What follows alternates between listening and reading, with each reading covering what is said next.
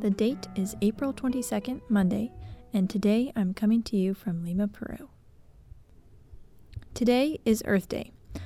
The first official Earth Day was celebrated across the United States in 1970. The day came out of a desire to raise awareness and respect for the environment following the 1969 Santa Barbara oil spill, which killed over 10,000 birds and sea fauna. The April date was specifically chosen to fall during the school year in the hopes that it would lead to increased environmental education in schools.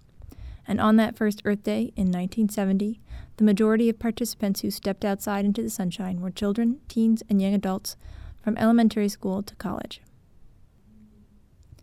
And on this day in 1876, the Philadelphia Athletics faced off against the Boston Red Stockings in the first game of the National League. It ended up being the only game that day, as the other 3 scheduled games were rained out in their cities. At the time, the National League was changing up the way teams operated. Player contracts were altered, and the team or club was given some much-needed oversight that would help them maintain core groups of players for full seasons, whereas in other leagues, players could jump to better-paying teams mid-season. The National League still thrives today as part of the MLB, though many of the clubs have changed names and locations. As such, that first National League game in 1876 is often said to be the first MLB game in history. Kant, who said, "Science is organized knowledge, wisdom is organized life," is one of the fundamental philosophers to know in any 101 philosophy course. Kantian ethics theorizes that to determine if an action is moral or not, you have to look at the intention of the action, not solely the outcome of the action. Kant's advice for how to live a moral life goes more or less like this. Live your life as though your every act were to become a universal law. Today is also the birthday of Ruth A. M. Schmidt, American geologist and paleontologist.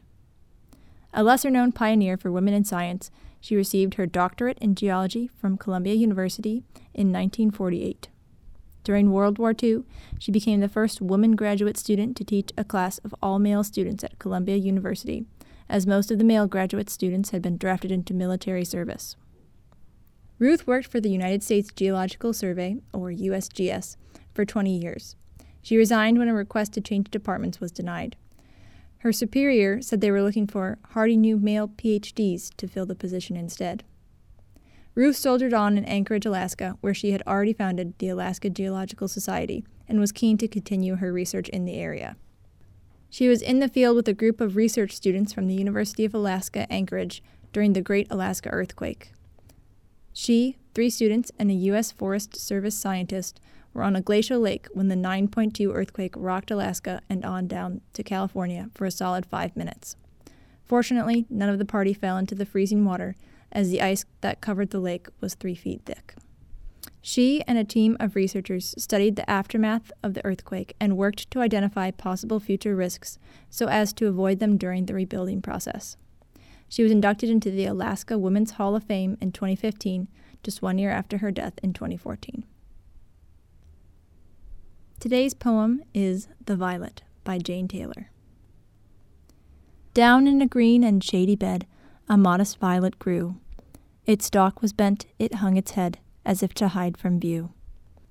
And yet it was a lovely flower, its colors bright and fair. It might have graced a rosy bower instead of hiding there. Yet there it was, content to bloom, in modest tints arrayed, and there diffused a sweet perfume within the silent shade. Then let me to the valley go, this pretty flower to see, that I may also learn to grow in sweet humility.